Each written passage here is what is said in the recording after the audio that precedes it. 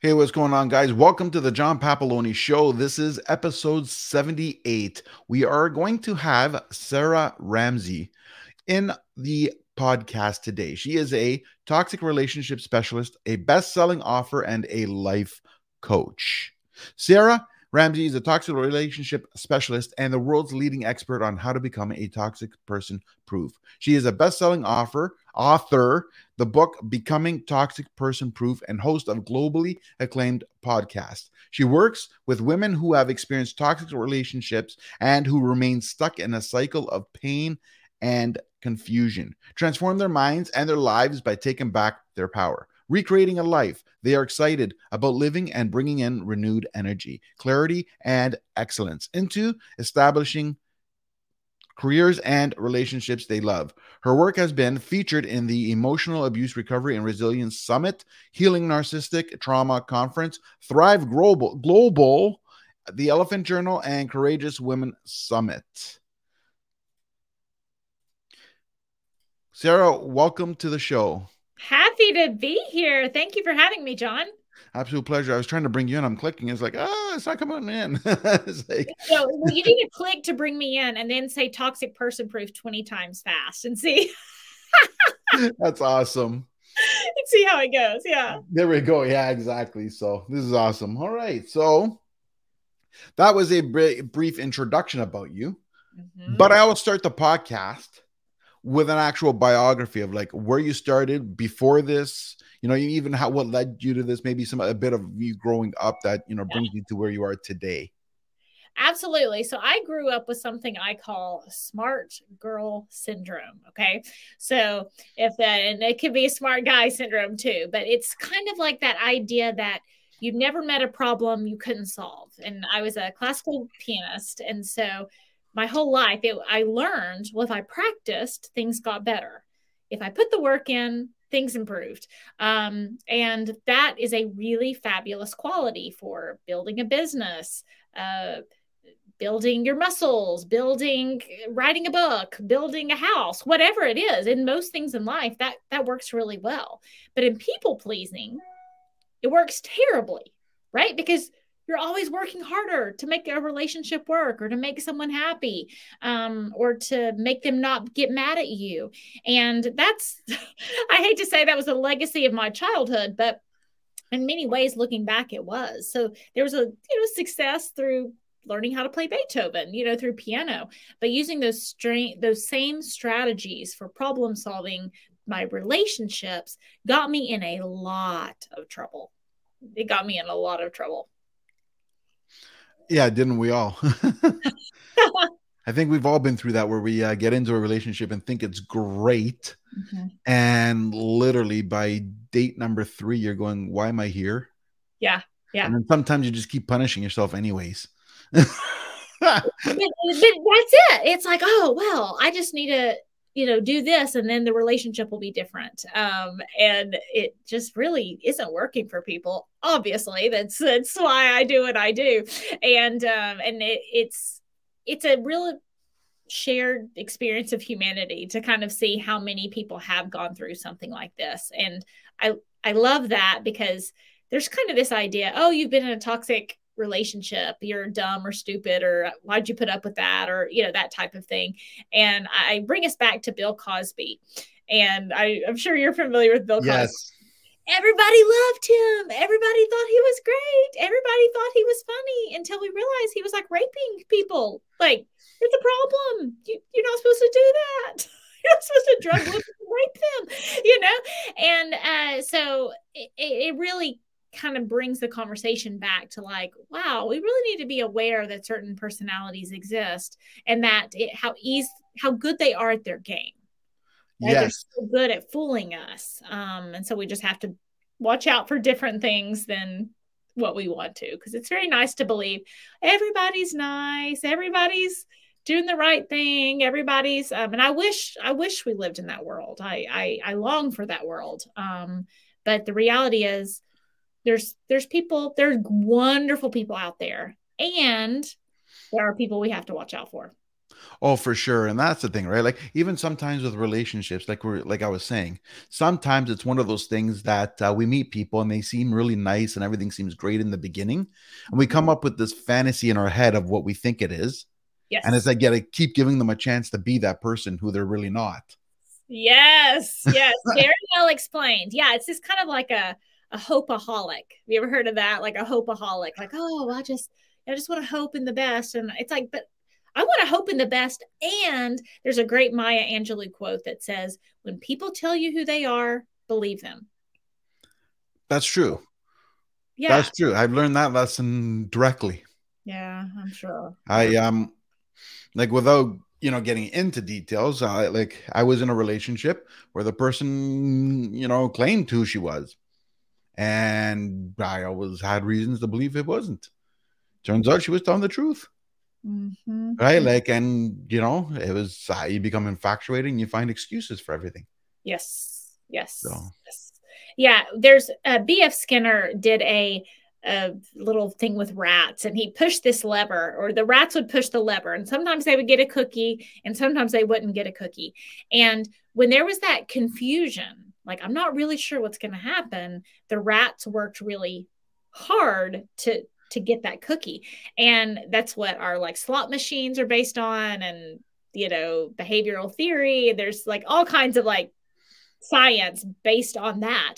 But in relationships, that's exactly what happens. It's like, oh, are they this? Are they not? Are they going to be in this mood? Are they going to be in that mood? Are they going to be, it's actually, we end up working harder in those types of relationships, and we're more drawn to those situations than a healthy, happy, honest person sometimes. for sure. Now let me ask you something though. Like, was this like, did you just get into this like off the bat, like first career, or did you work up to this? Oh, yeah. So, crazy story. So, I was actually a media specialist for a school, and the school had really terrible tragedy happen, where a cheerleader was killed in her bed by her boyfriend. He was literally shot her through the window, Wow. and her parents found her dead in the bed. And so that was obviously a huge. They've actually done a Dateline about it and all these other things. It was I think I national saw that news. episode. Yeah, yeah. So I started a mental health campaign for teens after that episode, trying to help teach them about healthy relationship dynamics, how to not end up in a toxic situation, what red flags are, and that's where it grew from that. So I do a lot of work for Emma Walker and that situation, and just such a heart for that family and what happened within our community. And she's not the only one. And her story is obviously what I kind of describe it as cancer, right? So when you talk about domestic violence awareness or something like what happened with Emma, that's really stage 4 cancer. It's just so terrible. It's just stage 4 cancer. But if in the conversation around cancer, we were only talking about stage 4 cancer, we'd be in real trouble, right? We Yeah. talk about precancerous cells. We talk about early warning signs. We talk about cancer prevention. We talk about stage 1 and stage 2. So, um, even though so much of my work is inspired by stage 4 situations, I really want to bring people's attention to how like ineffective that would be if we were only defining this or having these conversations around stage 4 situations. We need those early warning signs and to be aware of those. That's the other thing I want to get into. Mhm. Wouldn't it be better to be preventative in some way or form? Like, isn't there like a prevention education or something like that where you can work with people so they can see the signs before they get into that, so it doesn't hit stage 4? Absolutely. And there's two pieces to this. So sometimes people say there are some like awareness things. Like I want to simplify things like, a healthy relationship, people take turns, they play by the same set of rules. It's a partnership, you don't feel like that's weird. That's off. That feels like something's wrong. They make me feel small. They make me feel bad about myself. They make me, there are some of those pieces that I want to have the conversation about. And then there's also, I kind of joke and I said, okay, let's say someone is always really jealous. They don't want you to hang out with any of your friends. They tell you you're stupid or that you'll never live without them. or they're really controlling. Do you think those are red flags? And people are like, yeah, of course. And I said, well, yeah, if I had a group of 13-year-old girls and said, are these red flags? Those girls would say, yeah. Okay, they're not educated in this. They just know like that's a bad thing. But when romance gets involved, when hope gets involved, when we're not robots, we're humans, and we have these emotions like, wow, she's really pretty, or well, he's not mean all the time, or some of these things, then that's a kind of a different problem to solve, right? It's kind of knowing Right. what to watch out for, and then like, how do we act in our own personal integrity to act when we see warning signs. Now, let me ask you something here. Like, a lot of times, sometimes people, let's face it, sometimes people are infatuated, right? And they're blinded by it. And you could just see it's so wrong. You can see it from the outside as a third perspective. How do you get through to someone when they refuse to believe it? And that is the one magic question I want to be able to answer. I can give you some work surrounding this, but I have asked thousands of people, what would have gotten through to you, or what finally did get through to you. And it was never someone else saying, I think you're dating a jerk. It just never was. And I want that to be the answer. I want the magic formula. Now, definitely pointing out other people's relationships, and it's like, oh, that, he kind of treats you, it's a little bit like that other person. Like, I think, I think Sally on the TV show is kind of going through something similar, where they start to plant seeds. That can be really helpful. So I want people to think about planting seeds, not, what's the one final thing that, and I'm telling you, thousands of people have asked this question too, and never once has it been, oh, somebody told me I was in a toxic relationship and so then I was finished. It just is never the answer. It's never the answer. Very true. Now, again, how long have you been doing this for? I should ask you that. Yeah, 4 years. I've been doing this 4 for years. 4 years. Okay. Wow. Okay. So that's pretty good. What was the biggest challenge getting into it? Like, where was your biggest struggle? Ooh. So my theme is having my kindness used against me, right? So I really wanted to help people. But then I teach people how to help themselves, right? And so those boundaries within my own life of like, how much is your work to do? How much is my work to do? How do I make sure you have an excellent experience and give you the tools you need? But then I don't want to create a codependent relationship on me where it's like, oh, well, then I'm the hero and the magic person of your life and you just need me for everything. That's a super unhealthy dynamic. So, but really creating that situation where it's like, I want to teach you to save yourself and empower you to save yourself and teach you how not to need me. That was probably the biggest challenge. Right. How long did it take to solve that? Oh gosh. Off and on for that. Golly. I mean, 3 years maybe, not in its hilarity. I obviously got better along the way, but it came up in so many things. People being honest and saying like, no, you do need to invest in yourself. You do not need a social project. You do not need someone to give you something free to be nice to you. You need to decide you're worth something and you need to invest in it. Or even one of the telling people the truth. Like, sometimes people say, well, I might need to think about something, and I'm like, no, you're talking about your children are suicidal because of this choices like that you are in. Like, you are a mess. Your children are a mess. You told me your child was suicidal, and then you need to think about if you need another action plan or not. No. Like, but it feels mean, right? When I started this work, it felt mean to point out the truth in people's lives. So I had to do a lot of getting over my own people pleasing to say, when are you going to make a decision after your child's made another suicide attempt? Right. What are you waiting for? And they weren't waiting for anything. They were just in a practice of indecision, which is very common after toxic relationships. But we need someone to cut through the noise. Yeah, but correct me if I'm wrong. Like indecision to me Mhm. is the same as is a decision. You're choosing not to make a decision. Absolutely, absolutely. And my next book, John, is on decision making and problem solving skills.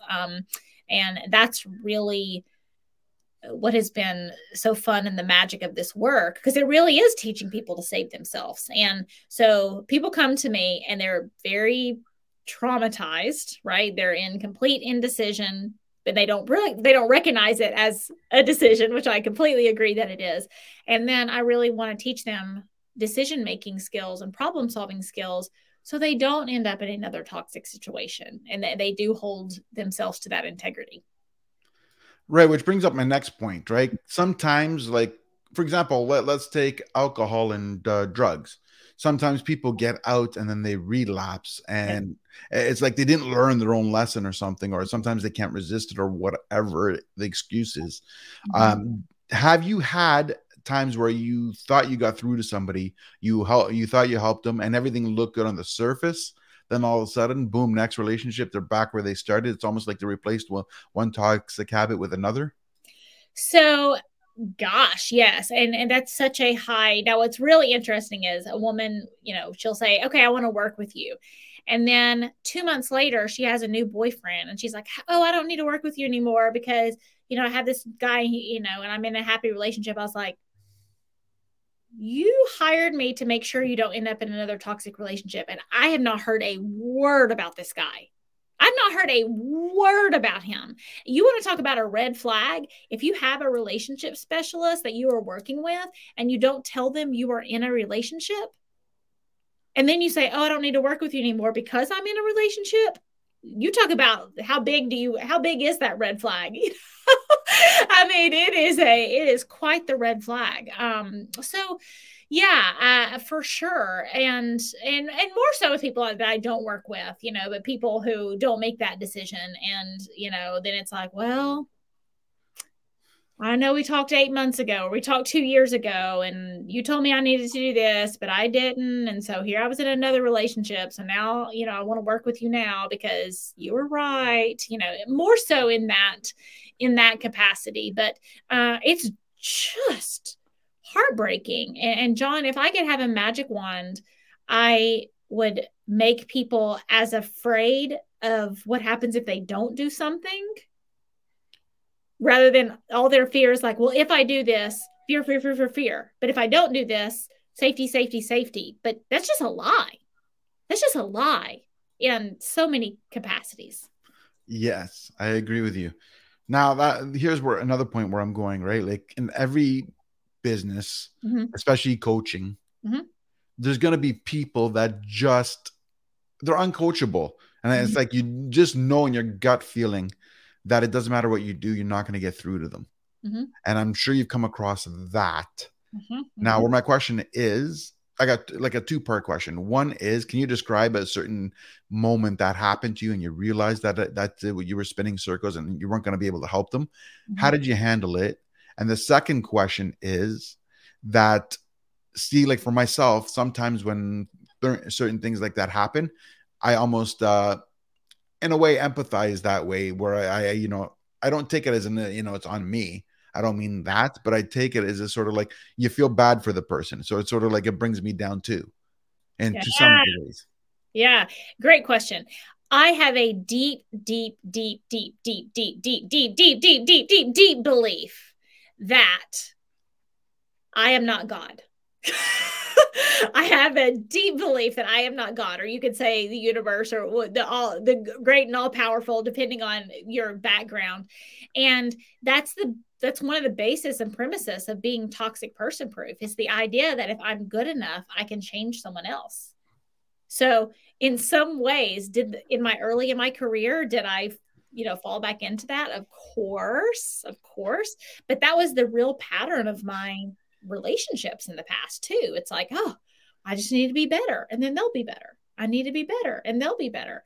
So that's a lesson I learned really strategically because life kept throwing it at me before going into coaching.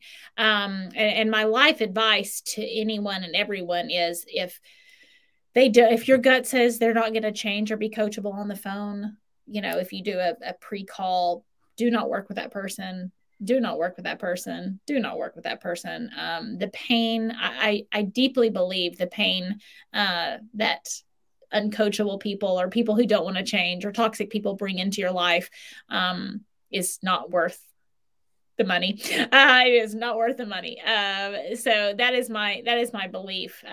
The story early on is I had a woman, and I didn't have as many boundaries as I did, or in my business, I didn't have as many boundaries, and there's some kind of like a higher package that I have, and that I really do want to talk to people when they have a problem to solve, right? So if there's a crisis, if something happens, I don't want people to have to wait 3 weeks to get a hold of me or get on my calendar. Like that's something I just don't want to do. That's not who I want to be. I really care about the people I work with. I want to get them to me as quickly as possible. And 99.9% of the people I worked with have never had that's never been a problem. They say, hey, something's going on. Can we chat? I say, yes, let's go. This person, she talked to me for the third time during the week of my family vacation. 3 times a week of my family vacation. There was somebody that was like a tree broke she talked about this person at work about the tree. I mean, it was something, it had literally nothing to do with why she signed up to work with me, or, this wasn't like her kid was in crisis and we talked 3 times on family vacation. This was the person who worked beside her cut a tree down or something. It was very inappropriate. And I kind of said, I don't think we're really fit to work with each other or something. Or then I think she tried to not pay me like her second month. And she then basically told me, she goes, well, I was trying to get as much as I could out of you the first month, so I didn't have to pay you month 2. And it's just hurtful. Like when you put your heart and soul into a business, into creating something that you want to use to change people's lives, and then they're like, well, they're trying to like work you for it or milk you. It's just incredibly painful. And then she basically said, well, I was a bad person for not allowing her to manipulate me. And I was like, well, things have been tight. So, you should do extra free work for me month 1 so that I don't have to pay you month 2. And it was just a really yucky situation and feeling like I got used. So but it's happened so rarely in my business. I think that might be the only story I have on that.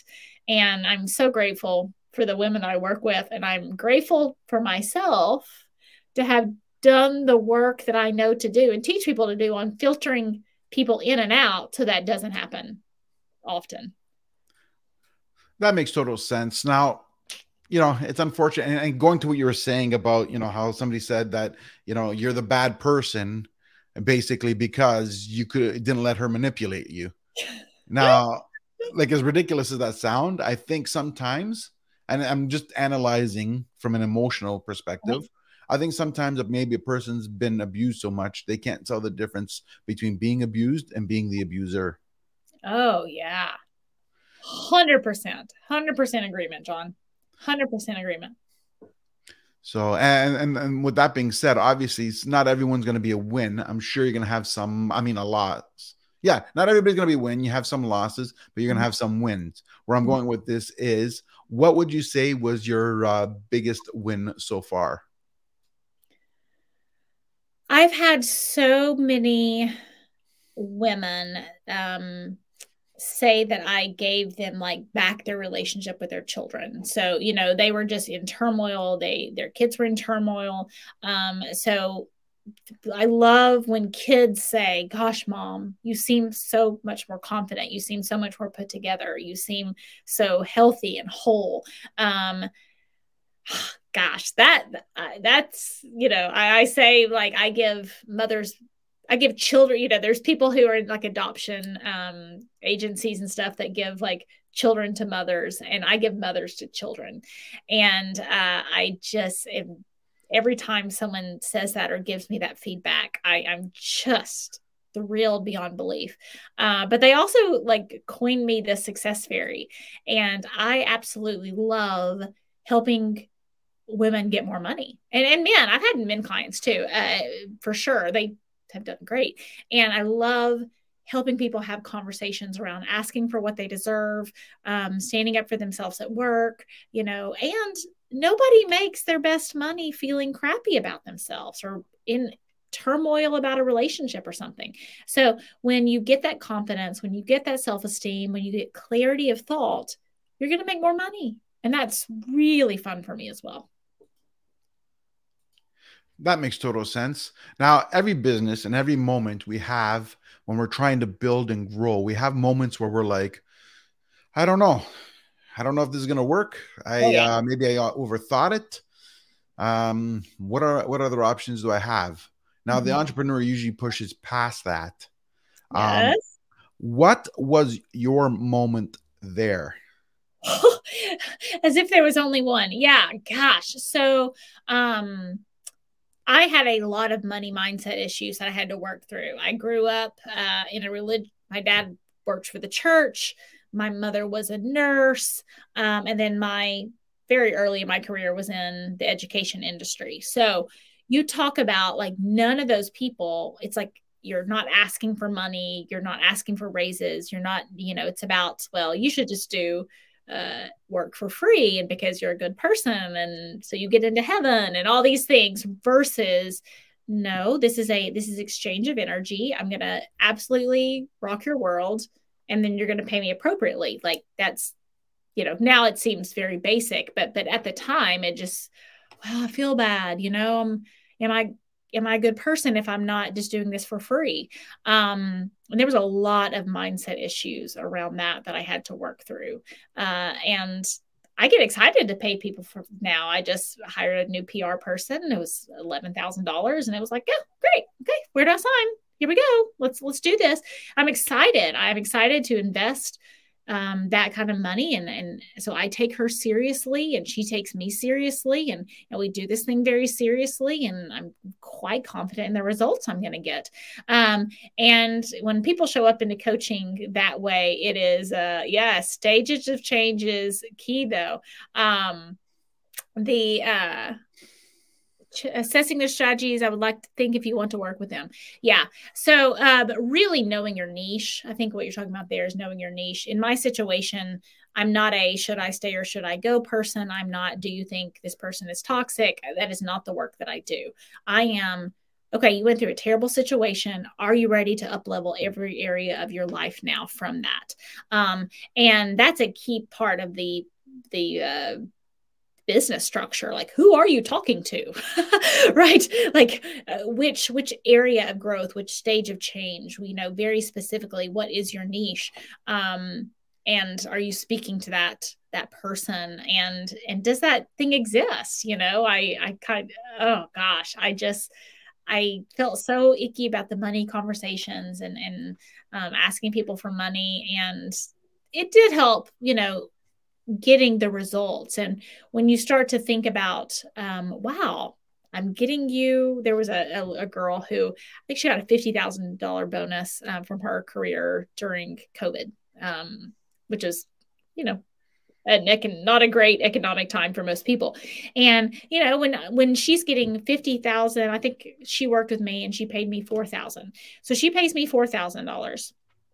I work with her in a way that she shows up in an incredible way at work. She shows up as her best self. She doesn't let her personal life wreck her professional life, and she gets a $50,000 bonus. Well, I need to stop feeling bad asking for 4,000 if she's getting $50,000 out of this investment, and she very much says it was because of her work with me. And so it does help as you progress along and you start to think, oh, what's the return of investment on this? And now really getting excited, like, oh, what's going to be your return of investment on this decision to work with me, has definitely helped ease those growing pains as I started this business.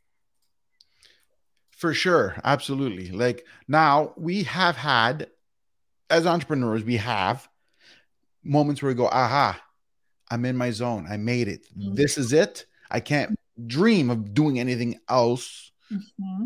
Wish it was easier, but I love it. And I am ready to go. I've made it. It's time to move forward. Everybody has that moment as well. What was your aha moment? Well, I had one of those aha moments this morning, John. And when I was meeting with that PR lady, she said, if you could do anything in the world, or, if money wasn't an option, you could do anything in the world, what would you do? And I was like, I wouldn't change one thing about my life. Like literally, I would do everything that I'm currently doing. So I will say I had one of those aha moments this morning. And just knowing I'm in the zone. But earlier on, gosh, I was 1,000 little moments and just talking to myself. But here's the advice I want to give other entrepreneurs. I would get off the coaching call and I would turn to my husband. I would say, I always know exactly what to say. And if I don't, I say, give me some time to think about this, because that's honesty too, and integrity, and your clients will thank you for it. But when I'm in the zone, it's like, gosh, I knew exactly what to say. I knew exactly what they needed. I knew exactly what would help them. I knew exactly what they needed to hear, and I would kind of say that out loud, either to my husband or to myself, or just whatever the situation called, and that it was right. They would do the things that I had suggested and get the results that I had promised. And so it became this cycle of like, okay, intuitively and educationally, this is what I wanted to say. And then they did it. And then this is what happened. And when you have that snowball and those building blocks, just building that confidence in like, okay, I'm taking people in the right direction. Because as a coach, the biggest nightmare it would be telling someone the wrong advice or telling them something that blew them up. Not that we can be perfect, but I think about myself as a surgeon. I have a Q&A at 8:00 tonight. I'll take a nap today because my best self is not 8:00 at night. I have some coaching strategy sessions and stuff that need to happen late in the evening, but my self-awareness of the questions they are asking me are life-changing to them. I don't want to be tired. I don't want to show up halfway. I don't want to show up and think, oh, I just need to get through this and say something so that, I can get back to watching TV with my husband. I want to think about myself as a surgeon, as and the advice and the pieces I'm putting in place for them to be life changing, and I hopefully life saving for them. So I take it very, very seriously. Makes Oh, sense. Yeah, these are comments we're getting. yeah. And that's so, this person said, if I don't know, I'll just say I don't know, and I'll help find the answer. And I highly advise not BSing your way through things, obviously, but just people respect it. There was, sometimes I'll just go, huh, you know what? Or I'll say, I just need to let that sit a bit. Can I let that sit a bit before, because usually something springs up intuitively, but if nothing has sprung up, I want to give it a second, or not just say something to say something. And people seem to really appreciate that. It makes them, trust when you do give an answer very quickly, that it was what needed to be said, not just filling space in the air. True. Jason, thanks for that comment. So, yeah, okay. So now you got into writing books, obviously. Mm-hmm. So, what was the inspiration there? And did you find it challenging? Did it come naturally to you? I've always been a very, very, very avid reader. So it wasn't, the writing of the book and the creating of the content was very easy. It's things, I just have these conversations with people all day. My master's degree is actually in library information science. So it's like I'm a research freak, right? So my whole life is like a research project of both in conversations and in other great authors and people who study this and scientists who study this. So I'm just like a information collector. So that process was really easy. It really was. Writing it was easy. What no one prepared me for is the editing process. And I had a bunch of people gathered together who were ideal readers. Okay. So I wanted them to bounce things off the book and make sure it landed in the way I was saying things in the right way. And when you have 20 or 30 people figuring out what you did wrong every day, you don't think about like the emotional toil of that. And it was like, okay, I know I asked them to do that. It's in my best interest. They're really helpful. They're really wonderful. But that's like emotionally jarring. Like every time you open your email, okay, so-and-so said you did this wrong. So-and-so said you did this wrong, and that's the piece that no one really prepared me for. But I hear a lot of other people talking about that shows up in the review section. Like people give bad reviews. And because I kind of took the hits on the front end, my reviews have been excellent because all the things that people would have said in like a bad review, I did it all at the front. So I'm very grateful I did that process, but it was also hard. That piece was hard. Absolutely. It totally makes sense, right? Like, I mean, it's one of those things that sometimes, when you do something, you're going to find something that's off and you realize that there's going to be something you didn't see. But then what ends up Yes. happening is sometimes you think it's something small. And then one person says one thing, you're like, okay, I can handle the one. That makes sense. And somebody else comes with another one, and you're like, okay, two, that's okay. And then becomes a third one. It's like, dear God, are you guys bashing me? It's like, is there really something wrong? Well, and it does feel like that. And no one talked about that in the editing process. No one talked about that in the book writing process. They were always talking about like, well, of course you're going to have some bad reviews, but it, showing up in that piece earlier, it did feel like they were bashing you. I mean, I really had to kind of figure out some recovery from it for sure. Definitely. Now, even the more you're online, the more publicity you're getting. You're going to get what we call the trolls, right? Where Yeah. there's people out there that are just miserable with themselves. Uh-huh. So rather than saying nothing, they just got to say something negative. Oh yeah, they're probably gonna say something about my hair today. My hair's been a little crazy. We've been talking, John. Probably Ah, should have done it up again. So if any trolls want to talk about my crazy hair as I'm shifting it around, have at it. I can take it. well, how do you handle it when you get them? I just usually ignore. The one person I um talked about in a podcast group I was in, the launch of my podcast, and it's grown exponentially in the last year and a half, 2 years, whatever it's been now.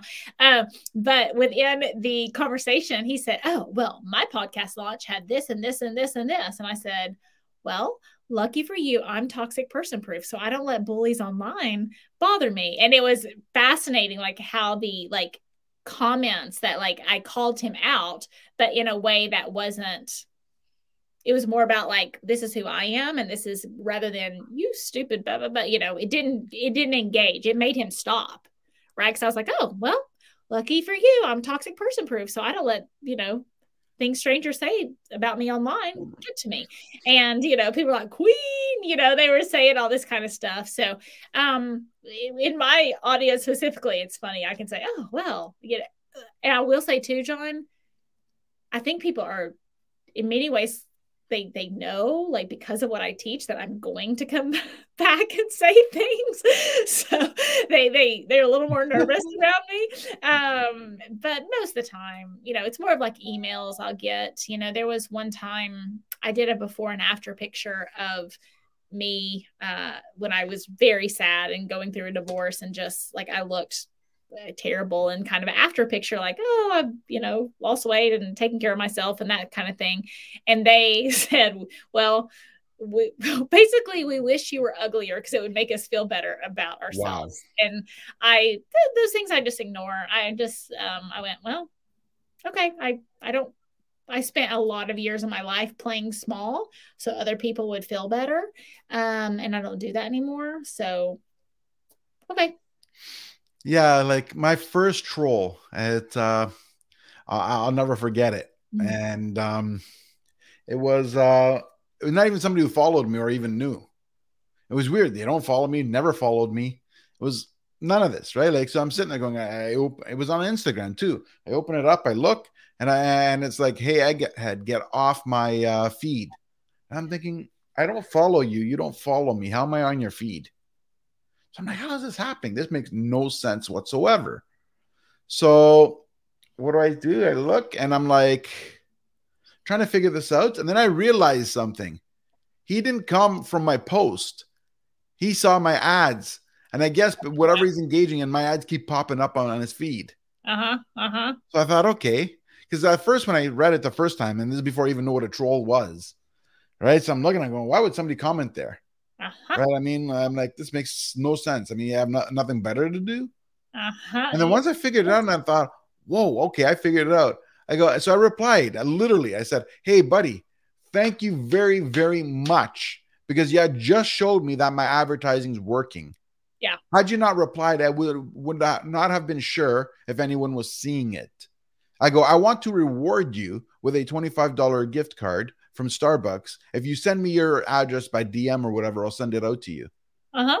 Guess what? Forget my reply. His comment disappeared with the reply. Yeah. Just gone. Yeah. I guess.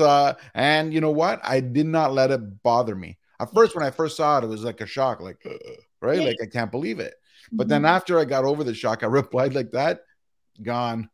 It was done, over with. Yeah. And it's, do you want to feed, you just want to feed that energy, of trolls because, yeah, it could be just terrible things all the time. In my ads now there's some trolls. Yeah, people who follow me are really nice. They're nice to me and like what I do. But yeah, or they'll say something like, well, this would never work for me because this is this is happening, this is happening, this is happening. I'm like, okay, so you're putting your sob story like on a random Facebook ad, like uncoachable. We'll go with that. Yeah, for real.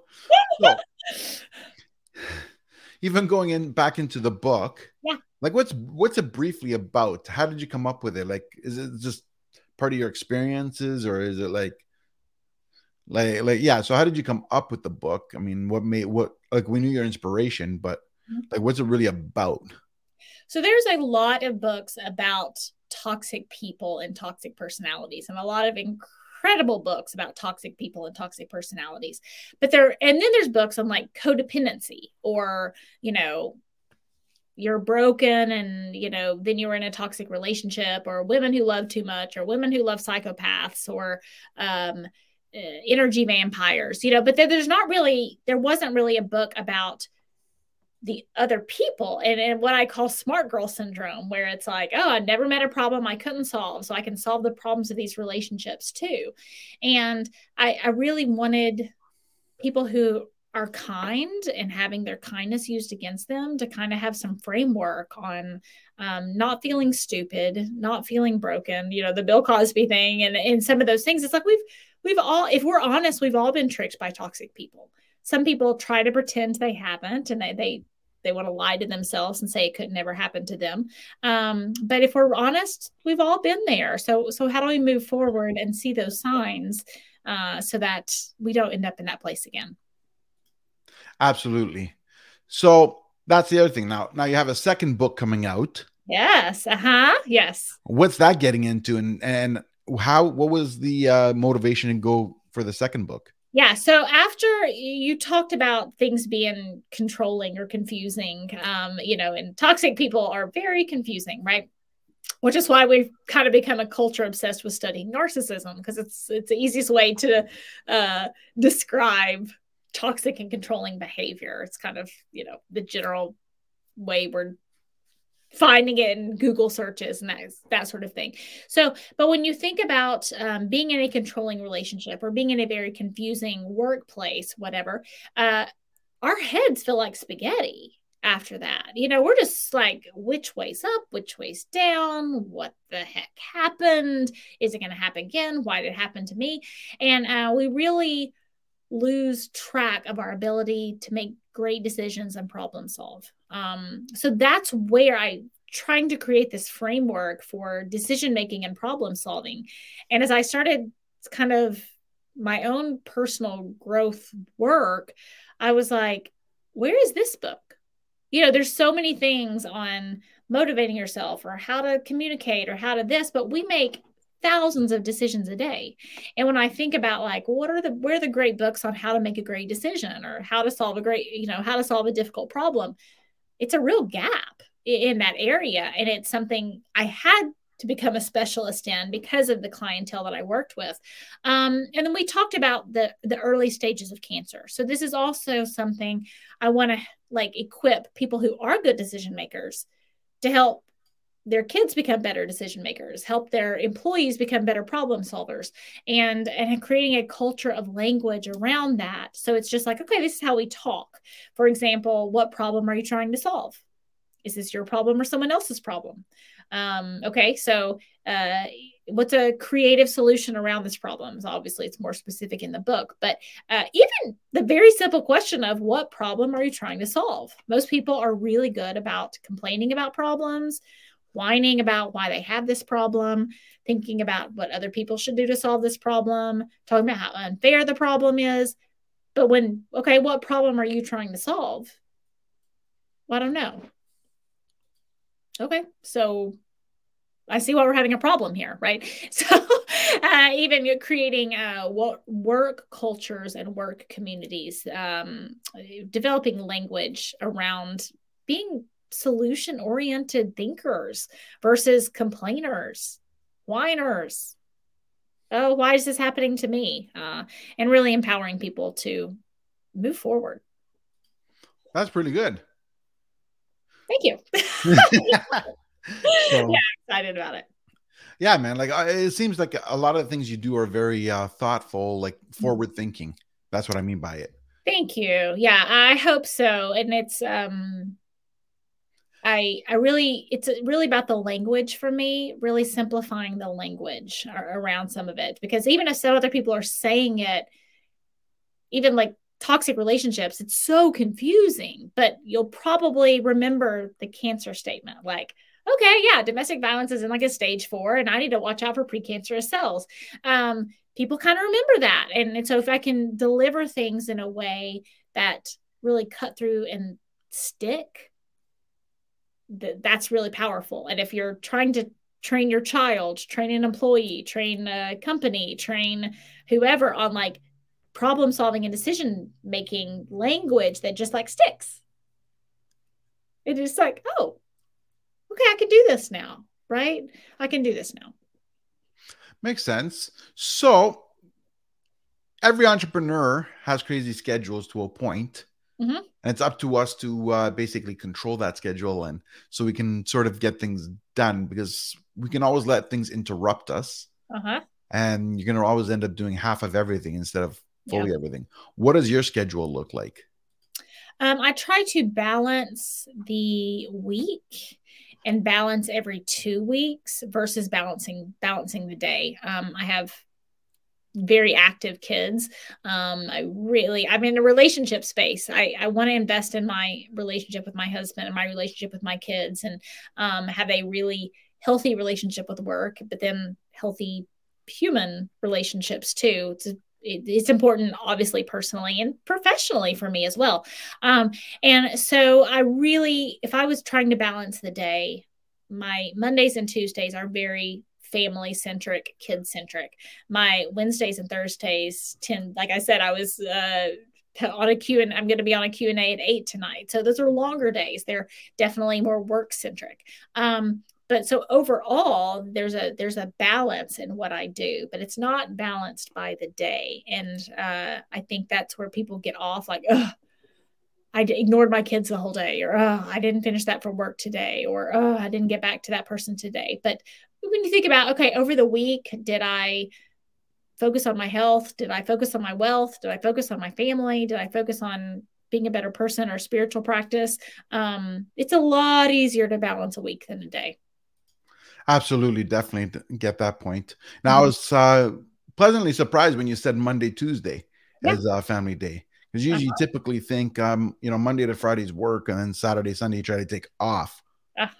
right? Uh-huh. So you're obviously purposefully taking off different days.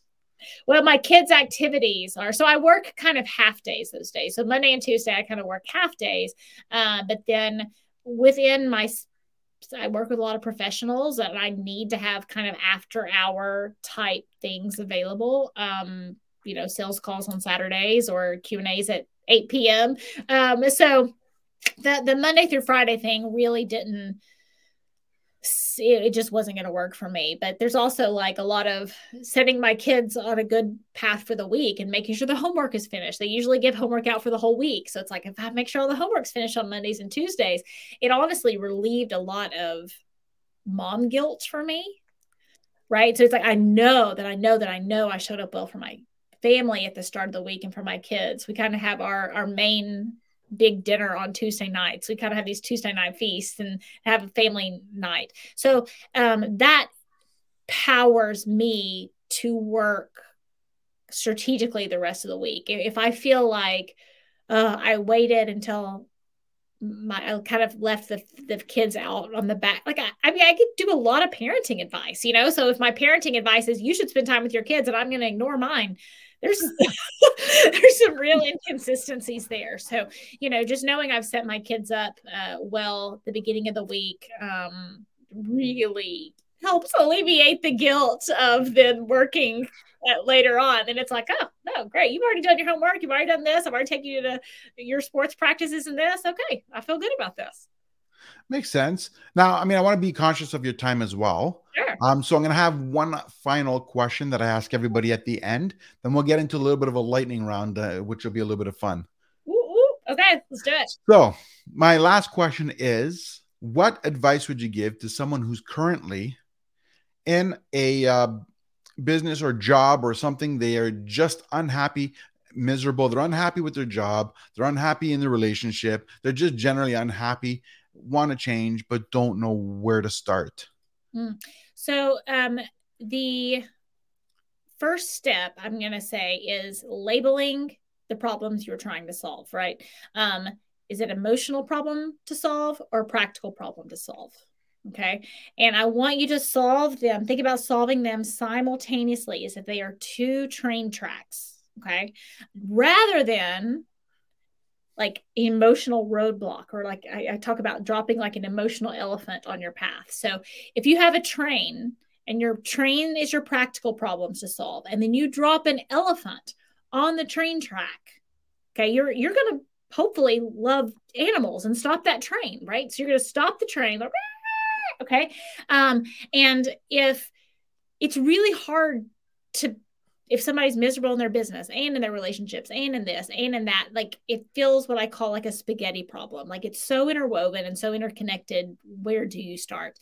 And you can really start by, okay, is this an emotional problem to solve or a practical problem to solve?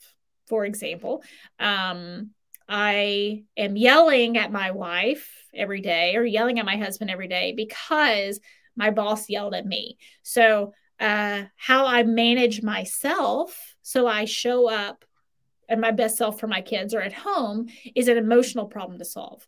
Hey, I've got a boss who's been yelling at me every day for the last 10 years, maybe a practical problem to solve, right? That's like, okay, my boss has shown who he or she is. They yell at me every day. So that's a practical problem. And we just want to separate those. We just want to separate those. Otherwise, you either end up with an emotional elephant on the track. You've ran into the elephant. You've blown up your life. There's emotions everywhere. It's terrible. Or, it's just a mess. So really thinking, how do I solve those problems as if they're two simultaneous tracks rather than dropping my emotions in front of every problem and either stopping and blocking myself and never actually solving the practical problems because there are emotions involved, or running into the emotional elephant and blowing it up and there being emotions everywhere. Great answer. Thank you. That's what the next book's about. Yeah. Easy answer. So getting into the fun lightning round. Yeah. So we're going to start off with favorite book. Ooh, The Wizard of Oz. Favorite movie. The Wizard of Oz. Favorite food. Definitely not The Wizard of Oz. I'll go with pizza. Pizza. Ooh, that's always a good one. Oh yeah. Don't Simplistic mind and guacamole. Tough choice. Like, how do I choose? yeah, well, pizza has a variety of options. You can have the same thing in different toppings every day, and it's like different every day, but being the same. That's true. Yes, that's true. Yeah. So, favorite vacation spot? St. Pete, Florida. Ooh, how come? Oh gosh, it's like magic there. Like my manifestation, we just came back from there last weekend. It's my third time there this year. And I joke that it's like, oh, I'm like, it's like magic here. I went to the park and I was like, here come the dolphins. And my husband's like, what? There's not good dolphins. I was like, yeah, there is right there. And it's just so much magic there for me. I just love it. That's awesome. I can relate to what you're saying there. Mm. Now, before we go, I Uh-huh. mean, I want to say thank you for being on the podcast, Uh-huh. but where can people find you online? Yes, a very easiest way to find me is Toxic Person Proof. You're going to see my podcast. You're going to see my book. It is available in audio, and it's funny. My book's funny. I'm talking about some heavy hitting subjects, but I wanted to bring a light perspective as well as insight. And then you can go to sarahkramsey.com as well, or join my Facebook group, Finding Love and Success After a Toxic Relationship. Fantastic. Thank you very, very much. Thanks for having me.